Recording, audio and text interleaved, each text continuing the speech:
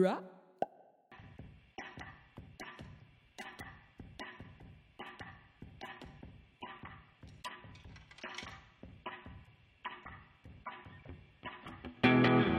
Story Fort presents Voices of Treefort Music Fest. Yes, we do.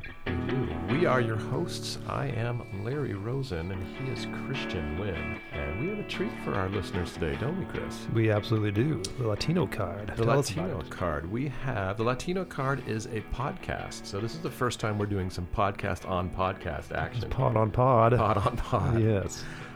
We just finished a great conversation with one of the Latino Card hosts, Rebecca De Leon. Her co-host, JJ Saldana, was not able to be here. In his stead, producer Ashley Miller sat in and fired off.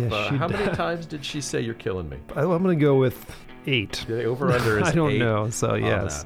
Anyways, it was a great conversation. The podcast, Rebecca explained to us, really is intended as a bridge between Idaho's growing Latino community and its very large white community. We talked a lot about that. We talked about how the podcast came together.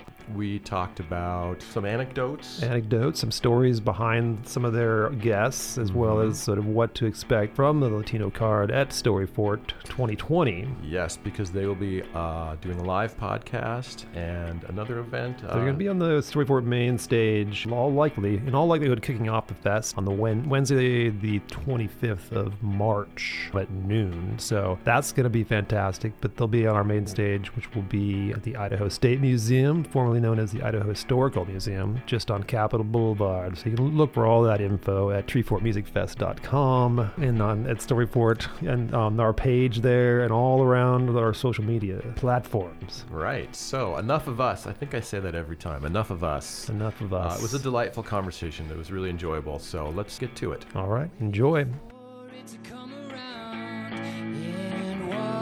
Over me. The voices you are hearing are our guests today, Rebecca and Ashley from the Latino Card. Before we get into anything else, is the Latino Card what I think it is, the name? You're pulling the Latino Card. Yes, exactly. So anytime, the reason why we named it that was anytime that we bring up any kind of issues about, not even just about race or racism. There she goes. Yeah. We get accused of like, you're pulling the race card. And so we decided to lean in and call it the Latino Card. I like that. That's a good, bold move. And you've done 25 episodes, 26 have not been as of this recording, you've done 25 episodes on a bi-weekly now basis. Yeah, every 2 weeks, one comes out on Friday. It's pretty irregular sometimes. So we've had special episodes. Like we just had a special episode where we were recording live from a BSU game. So that was kind of special. So it didn't follow the schedule. And then sometimes we just have mini episodes, and it's. Was that with the Superfan, the one from the BSU game? I listened to that one. El Voodoo Daddy. El Voodoo Daddy. I mean, I have not listened to this one yet, but that's like bucket list to be named El Voodoo Daddy. That's the thing, is that it's El Voodoo Daddy or the BSU Pimp. Like, yeah, okay. you Google them. Either or, I suppose. Most of us go through life without one good nickname. He's got 2. So when you were putting together the concept for the podcast, what were some things that you thought were must-haves? Because what triggered this for me was the idea of consistency. To me, I think that's one of the hallmarks of a podcast. Show up every week. Right. So what were some of your things you were going to emphasize when you started? Rebecca can speak to that because, like, full disclosure, I came in after... You replaced Nicole Foy, right? No. Oh, you did not. So how it came, they had their idea and then they came to me for the tech aspect, because what you can't tell if you're listening to this, I am white. I am not Latino. And that's important because I always feel like I have to be upfront because I worry I come off as like the white savior, just like I do this podcast for the Latino community. Yes. Yeah. So I always like to disclaim, like, oh, by the way, this is not mine. I just do the That definitely tech. puts you in a unique spot, right? Yeah, it's hard because like I get as well accused of pulling the card on their behalf, which is a very weird kind of like, oh, you're defending them, and I'm like, what? defending that. I don't really. It's very complicated. What's to defend? Maybe. Rebecca can go more into detail about how this. I'd like to know, maybe also, Mr. Rosen, who else is on your podcast who's not in the room today with us? I think that would be good to establish. Very nice. Yeah. Very nice. So we have our other. So it's Rebecca and JJ Saldana with, what is JJ's job title? He is the person. He's the guy who gets things done, I think, at the Idaho Commission on Hispanic Affairs. Okay, great. So his official job title, I think, is Education and Communications Director, which are two kind of weird things to be directors of. Yes, and then originally for the first 10 episodes, we had Nicole Foy, who was a reporter with the Idaho Press at the time, and then she left, and we didn't replace her. It's just the two of them, and then we have a couple of guests that are regulars, but no permanent replacement. It's just the two of them, mainly. Right. And other than your regular guests, what are the criteria for getting guests? Well, it's kind of hard to answer because part of it is we want to keep in mind current events. So if there's something really crazy happening, we'll invite somebody on who can speak to that. And current events are, it's nebulous, but it's also kind of not specifically time sensitive. Well, but you bring up a good point, because that is something that any sort of newsy podcast has to consider, is how much are we going to be dependent on current events versus wanting to have evergreen episodes. Right. And is this something that you've evolved with? Or did you start out knowing, well, it's a newspaper-sponsored podcast, we're just going news? Yeah, oh my goodness, it has evolved so much. So the idea that we had when we originally started has turned into something different. And I think that Nicole Foy leaving really made that kind of a jagged left turn into what it is now. So originally, it was very much a news commentary podcast. Mm-hmm. And Nicole Foy, she was a reporter. And so she was a Hispanic affairs reporter with the Idaho Press. And so the podcast was put together so that we could comment on the news that she was reporting on in the Latino community. And so it followed, when the pesticides were sprayed on the farm workers in Parma and they got sick. She did a lot of coverage for that. We talked about that. We brought in advocates for farm workers. We brought in Leo Morales, who's the executive director of the ACLU, right when there were all of those scares that ICE was going to be coming and doing all those sweeps in the weekend. And so we thought that was pretty timely. And then we also just had a lot of evergreen, this person is somebody you should know. This is someone who does whatever in the community, in between those. And so we had our plans, and then if something happened, we would just kind of adapt for that. And so that's what it kind of started out as. And our philosophy going into it, Nicole had been doing this unprecedented beat of Hispanic affair coverage in Canyon County mostly. And, nobody had really successfully done that. And so she comes in and she just really kind of blows everybody's world open. And so we were like, we need to kind of build on this, make it something bigger. Advance the stories. Right. And so the idea was that this podcast was kind of going to help bridge the gap, which is always kind of like a hokey thing to say, but it was trying to bridge the gap between the Latino community and the non-Latino community. So, Idaho, I think, is very unique in that we have, it's almost 100% white. I think it's 89% across the state white. And then there's a Latino community I think it's 14% statewide. And then here in the Treasure Valley, Boise, Meridian, Nampa, and Caldwell, the percentage of Latinos is much higher. However, just because of the way that Idaho has been established for such a long time, we're actually very segregated here. And so, for the past 3.5 years, I have been working for a national nonprofit organization, and I have been able to travel the United States and see how the Latino communities work in it's sexual assault and domestic violence prevention. So I was able to see how they work in different states and how they interact with the communities around them. And that's when I was really able to open my eyes and see that here in Idaho, we are not integrated. Even though Latinos are a huge part of our community, we really don't talk to each other that much. Not to put this dude on blast, but I dated a white guy and we went to a Mexican restaurant once and he tried to eat at the tamal with like the corn husks still on it. Oh no. I guess that's a white guy move. I don't know. And he was born and raised in Boise. And so, we just don't talk to each other. I did that the first time, many years ago. But it blew my mind. I just didn't know that anybody would even think to do that, but I guess it makes sense. But the idea when we started to, we wanted to bridge that gap and explain to the white people in the area, like, these are issues that we care about and these are our perspective, because most of them just didn't know. Well, yeah, I would say that, just to chime in on that too, but thanks for giving a perspective to our worldwide audience, like the Idaho situation. If you don't live near Boise, you might not understand that, but that was well put. But thank you. I just am curious, I guess with Story Fort, we definitely want to give voices to a number of communities that don't often enter kind of a music festival lineup, if you will. So I'd say a lot of what you just spoke to is definitely something we've been trying to bring and have brought the last couple of years of Story Force. It's very cool that we're working together this year to kind of blow that up all the more. So Larry, you had a question. I was going to say, it's fascinating what you just said. We were talking before we started rolling about your audience and who you perceive your audience in and who you intend your audience to be. So you pretty much just told me who you want your audience to be in part. How does that shape the way you present information on the show? Oh man, that's an excellent question. That we're trying to reach out rather than, as we said, spoiler alert for listeners, I do a podcast for and about Jews, and we don't assume non-Jews are listening. We're like, it's us. If you want to listen in, go for it. What's the name of that podcast? It's called Is It Good for the Jews? And I've since found that, a lot of Gentiles do listen, but we are sort of giving them a glimpse. Mm-hmm. We're not reaching out. We're like, here we are. If you want to listen in, that's fine. But it sounds like you want to reach out. So how does that impact the way you present information and the information you present? That is such a good question, because honestly, it's a question that I have been struggling with. So we did want to have two audiences. We want the Latinos, to be able to see themselves represented in media, and there are so many things that play into the way it evolved over time. To be honest, I didn't really think anybody would listen when we first started. So our target audience was like everybody, but our practical audience was like nobody.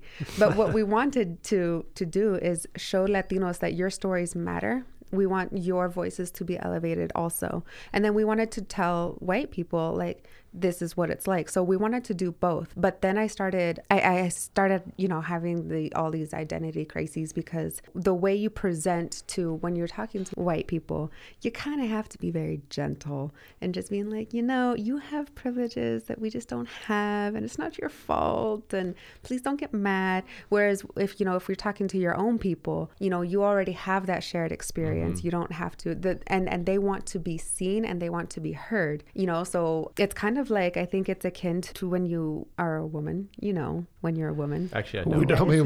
We've heard about this sort of gender business. Yeah. Let's say you're a woman and you break up with your boyfriend, and this is very heteronormative, and I apologize for that. But let's say you're a woman, you break up with your boyfriend. What you like to do is you like to go out with your girlfriends and drink wine and watch romantic movies and cry and just be like, men are so stupid. And because those girls understand, but you don't turn around to your guy friends and be like, he just broke up with me and men are so stupid. And because there's that sort of shared experience that you can sort of get through any kind of cultural barriers, or you don't have to explain yourself so much.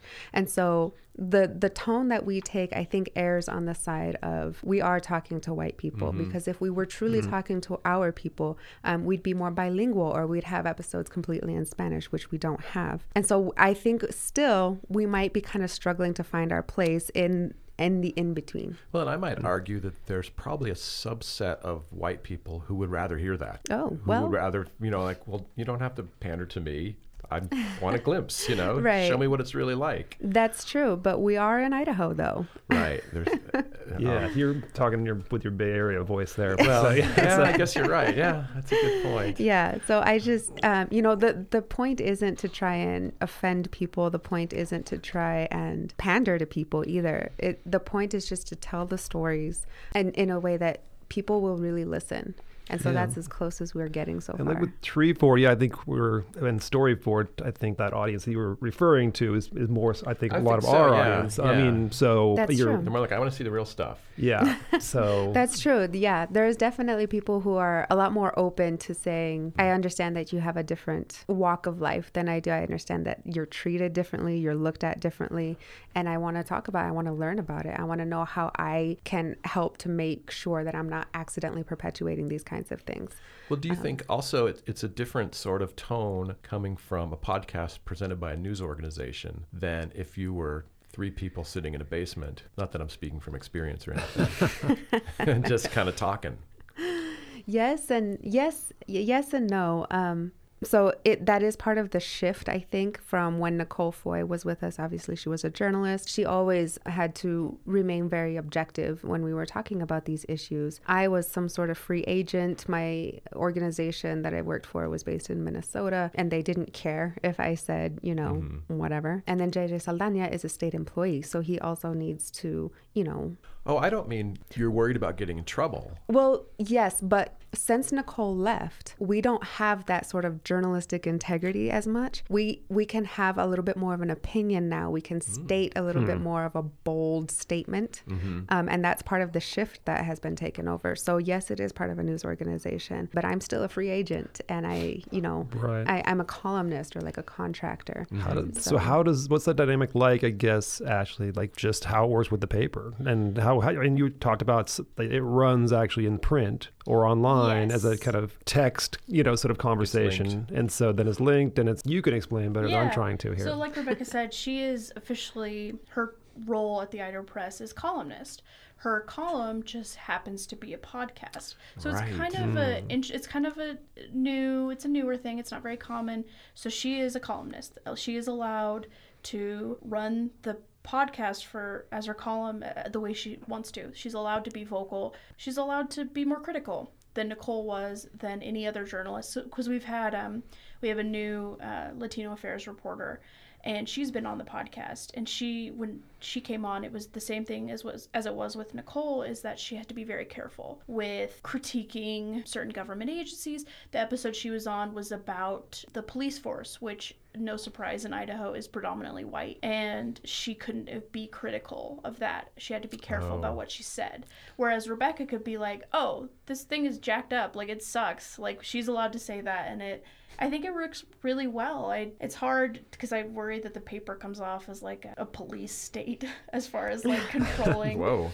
And so it's just like, but Rebecca working outside of that, I think, makes the podcast work. Well, Rebecca, when Nicole left, was there a sit down with a decision? You could have slotted the new person in for the same role, and you chose not to. Well, I don't know that we chose not to. It's just that she's very new still. And she's new to the area. She's new to, the area. Like, she's from California also. I think she's from... Don't say that. You can't say I know. that. You can't say that in Idaho. I'm sorry. You can't. She did reveal it on the podcast, though, so... We could edit that. Now they're going to paint bomb her house. I was in the discussion about when we hired, her name's Rachel. When we hired Rachel, we were worried. It ended up not being a problem, but we were worried she wasn't going to fit in with our friend group, because we didn't want to manufacture friendship, because that's what made the podcast work so well, is that Nicole and Rebecca and JJ, and to a certain extent myself, are all really good friends. To a lot of extent. To a lot of extent. I love you guys. But so we didn't want Rachel to come in and force her into being Nicole and being like, you're our friend now, because what if we hated her? We love her now, and she's our friend. She's wonderful. We didn't want to just shove her into that role. And because Rebecca said, she's new, so it's welcome to Idaho. You have to cover this insanely hard, complicated beat, and then also you have to do this podcast that's kind of overwhelming. It's in a terrible studio. It's not terrible. I'm sorry, Radio Boise, if you're listening. Yeah, it might be. This hot studio. They were in this studio, this very nice eavesdrop studio yesterday. So it's we didn't want to shove her into that, and so she's eventually going to be on more. Yeah, but we just kind of gave her a test. Okay. Yeah, she's just getting her feet on the ground still. So, Rebecca, I want to turn the spotlight on you. Of course. Wheels are turning to figure out how you ended up doing a podcast and how you ended up being an audio columnist. Ooh. Yeah, I just made that up. Probably not. That's what it's called. Yeah, that's kind of what we behind the scenes, Great I minds, guess. Yeah. So, what led you to this position? So, I'm a former journalist. Okay. That's what my bachelor's degree is in journalism. And so I was a journalist for a while in the area, including with the Idaho Press back in the day when it was still called the Idaho Press Tribune. And I wrote for a few different papers. What I had wanted to do when I went into journalism was bridge the gap, right? I wanted to tell our stories and see that our stories were represented in media. That was my biggest reason for going into it. Was my passion. And so when I got into journalism outside of college, because when I was in college, it's so romantic. It's like the fourth estate of democracy, and it's you're just like the hero of the story behind the scenes, like Bob Woodward type stuff. And then you get out into the real world and you realize that journalism is wonderful, but it is, for the most part, it's for profit. And so when you're trying to talk to a very conservative audience, you have to survive as a newspaper, and they aren't necessarily open to hearing these like liberal stories about how great Latinos are, which is ridiculous, obviously. But I found the territory much more difficult to navigate. I felt very disempowered. And so I left journalism, and I was like, you know what I actually really want to be is an advocate. And so I left journalism and I went into nonprofit communications. And so I went for a statewide nonprofit organization that helps farm workers who are all Latino in Idaho. And I was a voice. I was part of giving them a voice in a lot of spaces, and I loved it. And then I went to this national organization that was sexual assault and domestic violence prevention within the Latino communities across the country, and I love that too. However, a lot of journalists, when they leave journalism, they go into marketing, and it's like you sell your soul. Yeah, it pays better, and it's you go to the dark side because it pays better, and they have cookies. I actually thought it was funny because I was a journalist in San Francisco, and people leave it in droves, but for none of the heroic reasons you left. It's just because we're not getting paid. Exactly. They want to make a livable wage. Paid, yeah. But it's the X that you never fully get over. And so I always loved journalism. I still loved it. And so Nicole Foy comes in, she starts covering this, and she starts doing what I couldn't do, which is giving that voice to the Latino community here and reporting on those stories. And, she did it years and years after I attempted to do it, and everything was different. The bosses were different. The community had shifted, the culture had shifted a little bit, but she also is just a much better reporter than I ever was. And she just came in and really killed it. And so, we ended up becoming friends because I just had all the respect in the world for her. I still have all the respect in the world for her. And so the reason why this podcast came about is because JJ Saldana and I have been friends for a long time, and we'd have these brunches where we would just go out, we would brunch, and the brunch would start at like 10 a.m. and then we would like quote unquote brunch until like 10 p.m. And all we would do is gossip about the Latino community because he's very well connected because of his job, and I was well connected because of my job and also a lot of the volunteer work that I had been doing. And so we're like, oh my gosh, did you hear that so-and-so got mad at so-and-so? And this person doesn't even care. And we would just gossip and we would have a grand old time. And then Nicole kind of started getting folded in, just she and I became friends. And we were like, you know what? We are so knowledgeable and like we're so entertaining. We should have like a TV show or a podcast. And that was just, it was not a serious idea, but we kept saying that. And then we talked to each other a lot on Twitter. And I don't know if you guys realize, Twitter's pretty public. So the editor, the editor of the Idaho Press at the time was Scott McIntosh. And so we had said that again, like, oh my gosh, look at us go. We're just so amazing. We should have a podcast. And he sees this interaction and he says, yes. And then that's when the discussions became serious. And then it became an Idaho Press podcast, and Nicole was going to provide the news and I was going to provide the commentary, and then that's where it took off. And he gave us essentially everything that we needed to get started, and so we're super grateful. I'm super grateful to the Idaho Press. Are you their only podcast right now? Is there No, they have a sports one, right, Ash? Yeah, sports. We're the only consistent one. Okay. Sports is kind of like, which is Hallmark. You got to be consistent. Yeah, that's right. They're the ones that's kind of, they come in when they have a cool story. They actually do this kind of cool one. I don't like it because I don't like sports, but it's like they interview Hall of Famers from BSU's history. I've never listened to it, but the idea is cool. That is a cool idea. Your super fan episode was kind of a crossover then. The BSU could have been both. Pimp, or what was his other name? Yep, BSU Pimp or Voodoo Daddy. Voodoo Daddy, yes. Yeah. No actual name. He's very secretive. Yeah. Like we weren't allowed to record, like video him. It was wild. It was not. It was way more interesting than I even anticipated. Maybe a little, like a side note, just tell me what he does as a super fan, because that is interesting. And it goes well. He's a Latino painting, right? guy. He's Latino. So this guy tailgating. He was like invited us to tailgate with him, and he was like, yeah, I get there at 5 a.m. for a game that starts at 8 p.m. Yeah, and we were like, sort of like you're brunching, I guess. So yeah. So we get there and it's a party. What time did you get there? We got there at 10, I believe. Not at 5 a.m. Yeah, But I'm curious, what was his condition 5 hours after starting? He was perfect. it was perfect. Yeah, It was- clear-eyed. Yeah, clear-eyed, ready the to best go. Food. Lots of energy. Oh my gosh, the best food. Great food. Lots Yeah. of good food. And it was just like, it was like walking with a celebrity, because we like were Everyone interviewing knows him. him. And Yeah. he just kept getting stopped, and everyone was just like, "Oh, I love this guy! Like, oh, he's so great!" And Yeah. Oh, he's it here. was so When you were weird. interviewing, did you talk about his unsports life? What's his regular life like? We Didn't want to talk asked him about it? questions about it, and he was like, Not nah. important. Nah, this is what you're here to That's see. what's Yeah, he's up. slightly older, so he tells stories kind of like a dad. Very in the much sense so. that he goes from point A to point E and then back to C, and then so you have to really. Well, he should have his own podcast then. Yeah. It would be a wild podcast. It's, Boise Sports Podcast. He would cover all of history in 40 minutes. yeah. Well, maybe we should have him on. I Yeah, don't know. really. He's a very interesting No, guy. you gotta go. You don't bring him in. You Oh, go with him. You got to go. He is where You the gotta- food is. Yeah, just the food. The food alone. What oh is my it? gosh. What does he got? What kind of food? What It's did he different every have? time, but he Yeah. had pozole, he had tamales, he had carnitas, he had one other kind of taco. Plus beer, which I was on the clock, so I was not drinking. That's unfortunate that we Yes. couldn't partake. But Huh. was among that your favorite underrated Mexican food? My favorite underrated Mexican? No, I don't think he I had thought- that, but the tamales were really good. The best in the BSU parking lot, probably. Yeah, Ever. best in the Yeah, BSU. Oh so- yeah. Yeah, we walked around and looked at everybody else, and we were like, nah, this ain't it. Well, it's probably just barbecue everywhere else, Yeah, right? it's all Yeah, the hot same, dog. all the Yeah. same thing. When you sat down that first time, did you ever realize with a horrified rush that there's a big difference between having brunch and sitting down in front of microphones? Oh, the first episode. Might be so speaking rough. from experience again.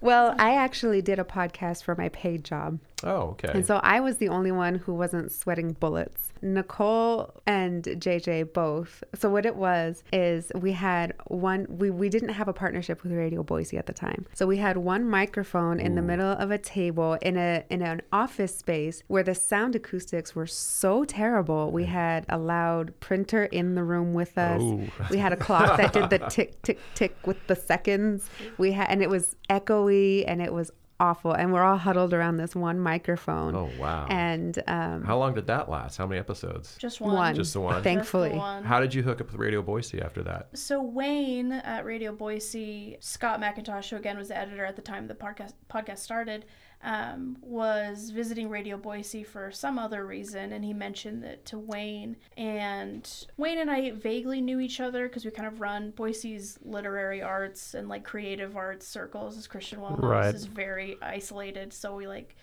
ran into each other distantly, and we just started talking, and we had a meeting, and the idea was, and potentially still is, to play certain episodes on Radio Boise. So that's something we're working towards, because this is, in the grand scheme of things, the podcast is relatively new. Yeah, it kind of just came about because we just asked, and they were like, hell yeah. They're like, of course. And so they give us the studio space whenever we need it. And we've done just one crossover because they have another podcast, Big Tent.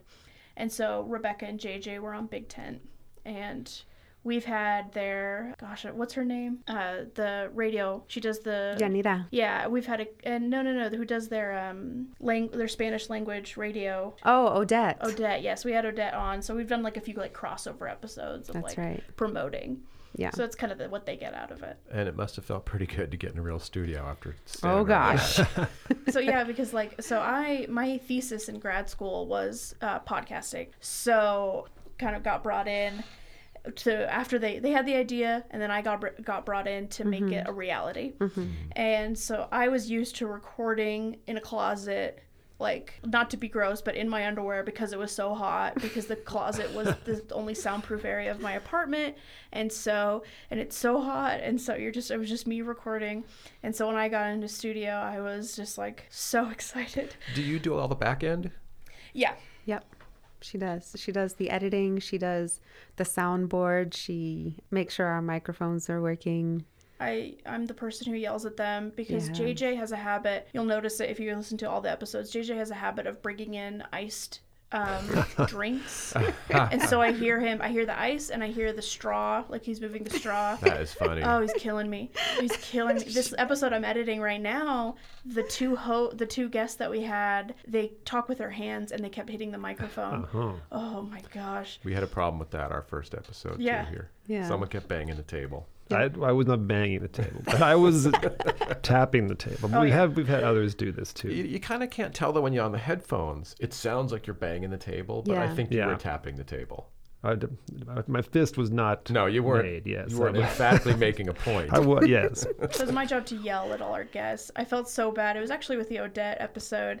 I had my back, because the way the recording works out is my back is to the to everybody, and she moved something, but I thought it was JJ. So I turned around and screamed at him. Not screamed at him, but I was just like, in the middle of the episode? Stop. Yeah. It was before we were recording. Okay. But I was like, stop. You're killing me. And I just hear the quiet is like, I'm so sorry. Oh. It was her. And I was like, oh my God, if I had known that was you, I wouldn't have yelled at you, because I'm so used to fighting with JJ and Rebecca. Because Rebecca has a habit of... All the dirty laundry's coming out. Oh, yeah. Everyone on the podcast has a habit. I just caught myself doing it too, where they turn to the person who's talking. And so the audio just like fluctuates. And it's stuff that you don't think about, but it's like when I'm editing it, I'm like, you're killing me. You're killing me. Have you had, without naming names, have you had any guests who froze? Yes. Oh, okay. Yes, we have. What did you do Ash in that edited situation? it out with obviously not. Oh. So, we're not recording live, which is great. So when they freeze, which has happened before, Ash will edit it out in post. But we just give them a second. We're just like, take your time, take a deep breath, because they get nervous, and which is kind of wild. I mean, it's just our little rinky-dink podcast. But we just like, take your time, maybe have a glass of water. We can take a break if you want to, and that's happened before. And then we hang out for a few minutes while they kind of take some deep breaths. Yeah, exactly. And then we keep going. So I want to talk a little bit about the response you've gotten, and then we're going to slide into some Story Fort stuff. Sounds awesome. So we sort of outlined earlier what your hopes and purposes were for this podcast. So have you gotten a sense yet that you're moving the needle at all? Anecdotally, feedback, anything like that? The feedback has been just phenomenal. Yeah. As with every podcaster, every person who's working on a project, every creative type, there is a fear that no one will listen to it. They will reject you outright. And so when we released that first terrible episode. Just terrible episode. So you did release it. It was. Yeah, it's out there. We did. Was that a hard decision? No. It was. Well, it wasn't for them. It was for me, because it's like a good content episode, but the quality is so bad. I gotta listen to this. Yeah. The quality is just like the printer was, yeah. So we released it and I was just like, oh my gosh, everyone's gonna know I'm a hack. They're gonna take away my master's degree. Like this is, but then the response has just been, I hear it from white people, and white people love the podcast.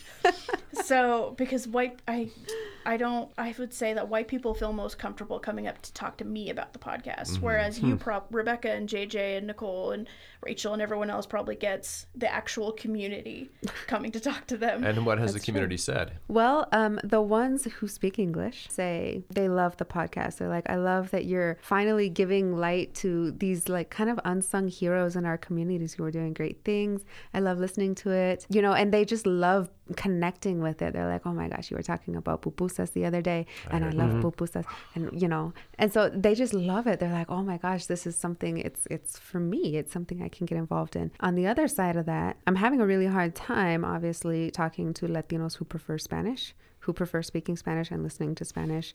And we've had actually Janira, whom I mentioned earlier, is a Spanish language radio DJ, and they're from Radio Rancho, which is the big one in the area in Spanish. And so for Latinos in this area, for whatever reason, radio is like where it's at. They don't have really Spanish language newspapers. They don't really have TV in Spanish. And so they get their news often from the radio. How many Spanish language stations are there? Do you know? There's actually quite a few. I would say maybe 5, which is not bad.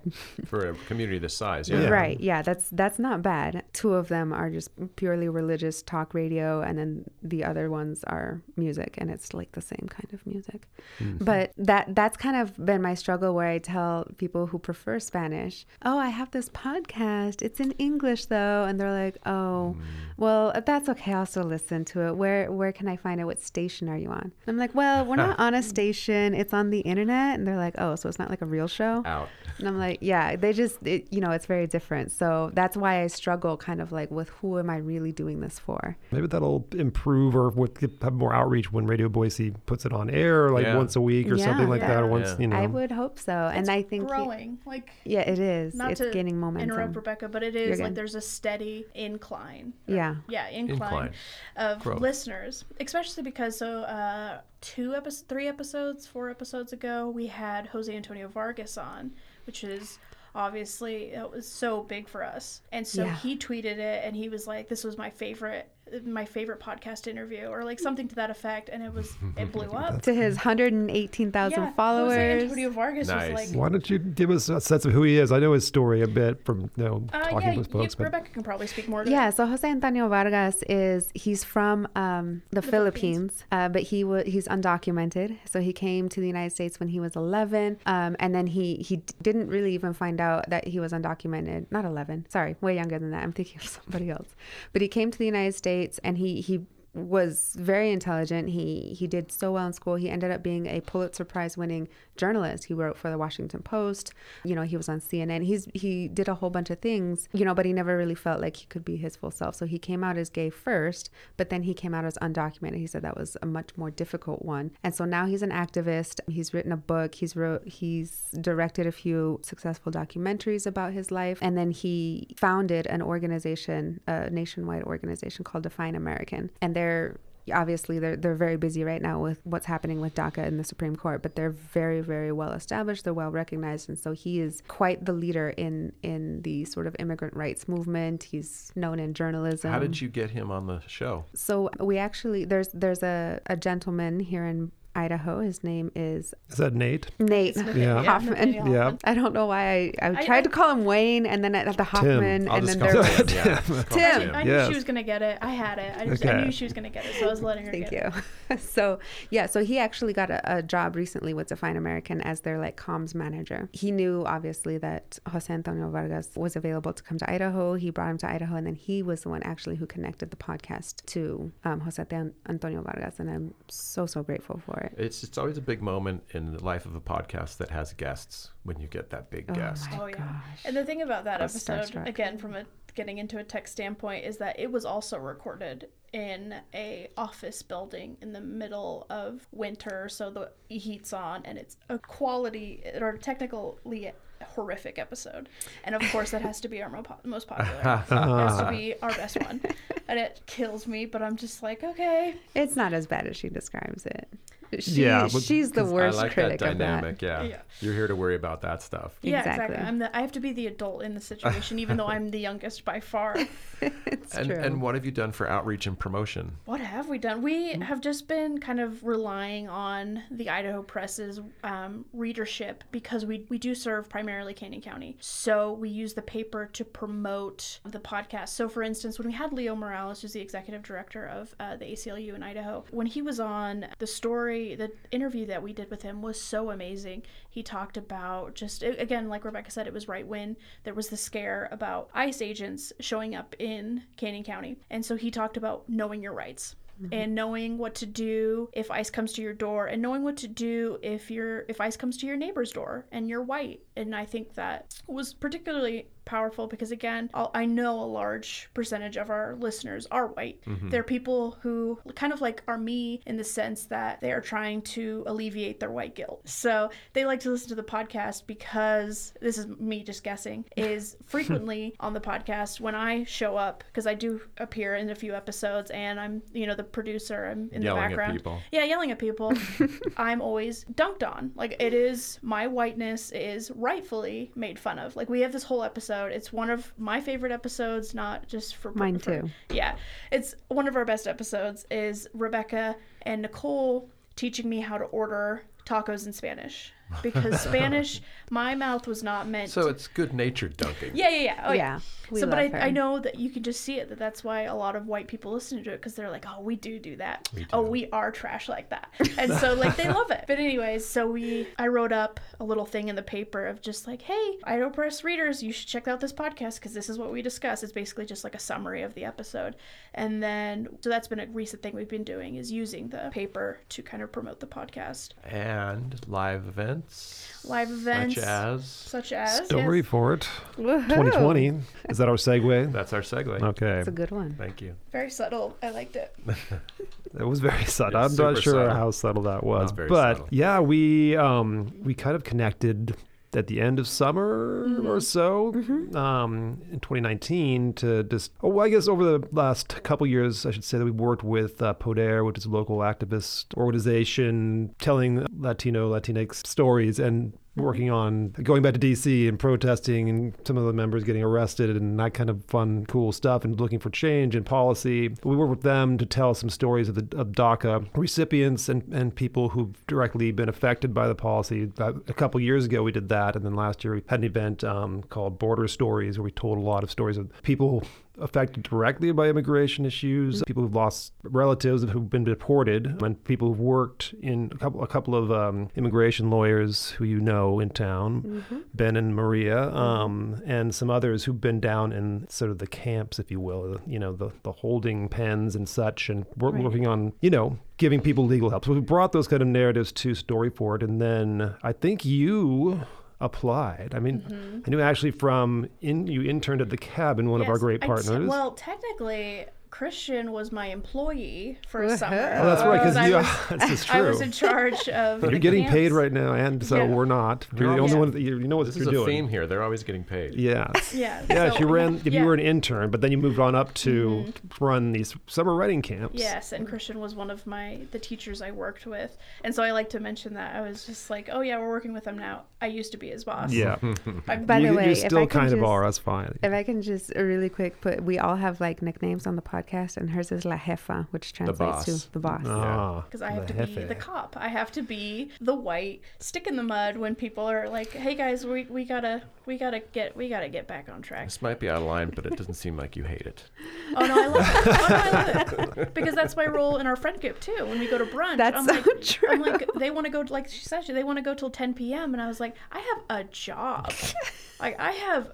Oh my God, I can't drink this much on a weekend. What about my 8 hours of sleep?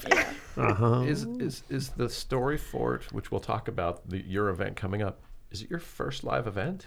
Or have you done other live events? Well, I don't know if it's an event, but we recorded live with the big tent. But as far as like a live An event, audience? yeah, it is. All right, it's going to be fun.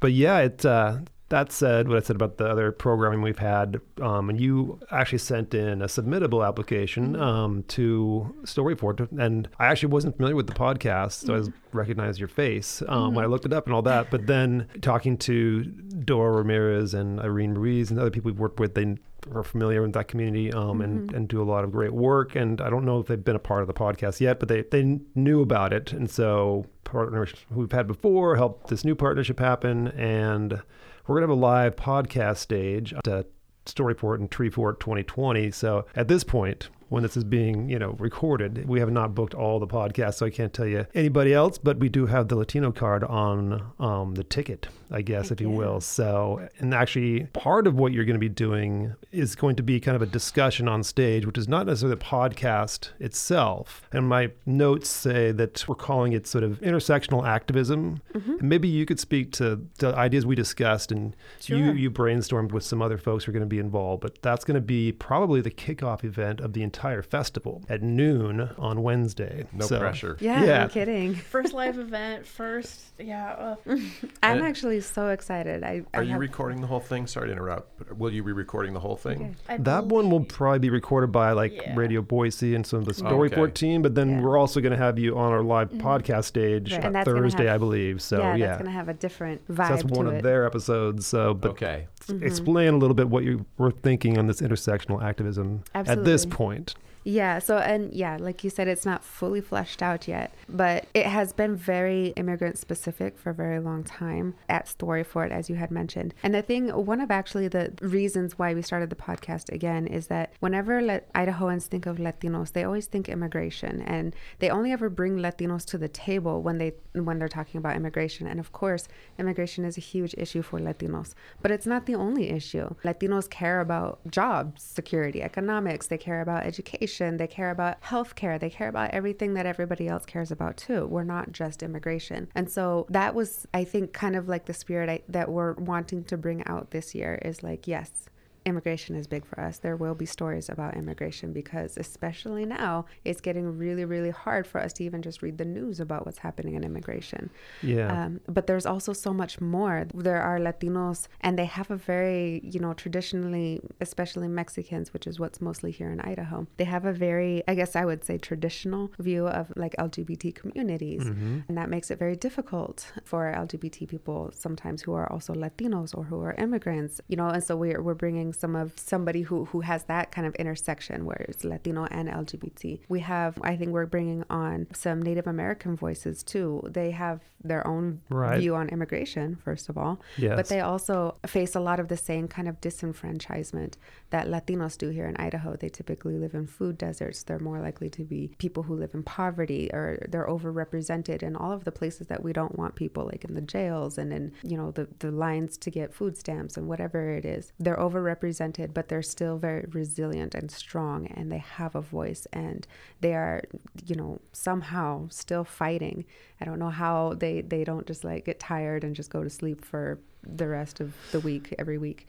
But so we wanted to be able to tell those stories, and we wanted to be able to tell them from people who are not as well recognized, because as you mentioned, the attorneys, Maria and Ben, they're from Immigrant Justice Idaho, and they're also from Andrade Law, and they are well known. People know who they are. You see them kind of everywhere, and they have been able to have essentially a microphone to their face a lot. But we want to tell the stories of the people who have been quietly working on the ground all this time and who have those intersections. Yeah, and I think that's a lot of what we've been wanting to have. We had Maria and Ben and some other slightly more high profile folks, but also just some younger activists, Rixa, and then she was amazing. Powerful. Yeah, and this is in keeping with a lot of what we want to do and bring to the fest and to Storyfort. So I'm excited for this, and it's very cool I get to learn about all kinds of different communities myself, and our team does. But yeah, so then the podcast, you're maybe not sure what the podcast is going to be about during Storyfort, but we have an idea. It's a little ways out at this point. It is. Okay. But we're so excited. I think about it all the time. So that is actually Excellent. the one time that we are going to, not maybe the one time, but that's when we're going to bring Nicole Foy back. Oh, great. Nice. Yeah, and we really want to talk about not just the Latino card, but we just want to expand it into representation in media kind of in general, and have a conversation about how that reflects in the community, both the Latino community and the non-Latino community, and why it's important, and why I would like for it to be more of a dialogue where, again, we really want to be connected to the people who listen to us and see if we are providing them, the kinds of education or what it is that they expect from us. And so we would like to be able to tell, like, this is where we are coming from. This is what we're trying to do. And we want to hear from you. So that's our general idea. And we do look to give the voices on the stage and the podcast stage this year, and then also I guess kind of the confines of Storyfort venues, kind of a place where people can have conversations afterwards or get information about how to become active in the community, or kind of in helping. We had a couple of lawyers who were in the audience who are one of my friends, Paul, he is just retiring, but he's now doing like pro bono work with Immigrant Justice Idaho. Nice. And just because he was there at that event, and it was like, so we like bring that as an element to it, and just to talk to the different people you wouldn't normally get a chance to talk to as much, but in different communities and all that. So that's very much in keeping with Storyfort's mission. And Treefort is this, it's a festival of discovery, and their tagline also is just Treefort is for everyone. And that idea, I think what you're bringing is definitely something of it's just right in keeping with so much of what the festival is all about. Well, thank you. We're really, I mean, I usually don't talk for other people, but I think I'm accurate in saying we're really, really excited and super honored, honestly, to be a part of it. Storyfort's huge, Treefort's huge. And so for you guys to reach out to us and give us some space is just so incredible. And we're really, really grateful. Well, you're very welcome. I couldn't, El Jefe. So we had to bring her to the fest this year. So she was a great boss, by the way. She actually was. She wasn't bossy as a boss when I was, for me, at least towards me. Oh, no. So just to say, yeah. Them, I'm horrible too. I need a little pride in that voice. Yeah. Someone's got to do it. She's sometimes a pushover, though. Oh. She's secretly because this is what sweet. they'll do. Let me go off for a second. They will plan 2 outings with our friend group 2 days in a row. That does not work for me. I do one thing. And you get FOMO? Yeah, and so I'm like, no, I'm not doing this. No, of course I'm not doing. We just went out last night. And then you just go out, right? Yeah, and then they're like, but we want you to. And I was like, well, all right. Okay. I guess I got Yeah, You made the right choice. I know. We are out of time. That was fast, I know. Yeah. Why don't you tell us where we can find the Latino Card? I'll let Rebecca say it because she says it every episode. This is true. This is her line. You can follow the Latino Card on Twitter at the Latino Card. We also have a Facebook account that is facebook.com/the Latino Card. But you can also follow each and every one of us on Twitter individually. We're very active and we love to talk to people on Twitter. So Ash is AMIN Boise. So it's Amin Boise. That's not what it is. You're killing me. I have a very good Twitter name. We had a conversation about it. It's an homage to Idi Amin. No. All right. So my initial, I'm Ashley Miller. So my initials are AM. Okay. So it's AM in Boise, like a radio show. Like, hi, you're listening to Boise. Yeah, you're listening to AM in Boise. Okay. And we were like 15 episodes in when Rebecca brought up my Twitter handle and she butchered it. And I was like... I just did just now. Yeah, exactly. So I am AM in Boise, like a radio show. I thought it was a minute Boise, like a minute Boise. That's dumb. It is dumb, but I am... I guess I am a dumb person who likes minutes and Boise. So that's what I saw in it. But yeah, so mine is just my name, Rebecca A. De Leon. My middle initial is A. Don't worry about it. So Rebecca A. De Leon. And then JJ is at JJ Saldana, Saldana. I can't tell you how wonderful it is to have someone on a podcast who knows how that works. That is awesome. What, saying the handle and everything like that? Okay. Like, what is my... And then, we're on SoundCloud, and we're on Apple Podcasts, and we're on, I don't know Android, but I know... Google Play. And at the newspaper website every other Friday. Yes. Yep. And that's a link, not a transcription, right? No, that's, so usually, sometimes it's a recap of the episode if it's really good. Mm-hmm. If not, I mean, like, every episode's really good, but if it translates well into an article, I should say, it's a write-up, and then it links to at the bottom. But mostly it's just a link for the most part. Fair enough. And as for us, we want to thank Treefort Music Fest. Yes, that is correctly said. And Eavesdrop Studios. Where I guess also you'll now live at least in one episode now, on their network and with Treefort's stuff. The luxurious confines of Eavesdrop.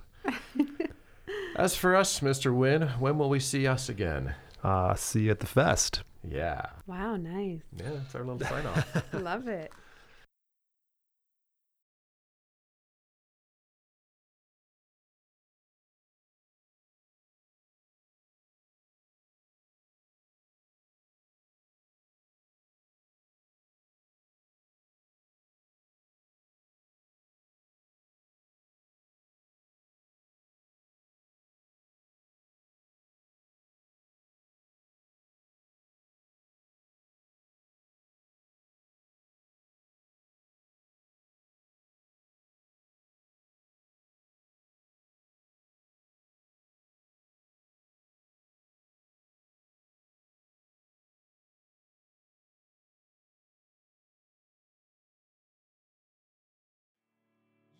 Yesterday you said tomorrow,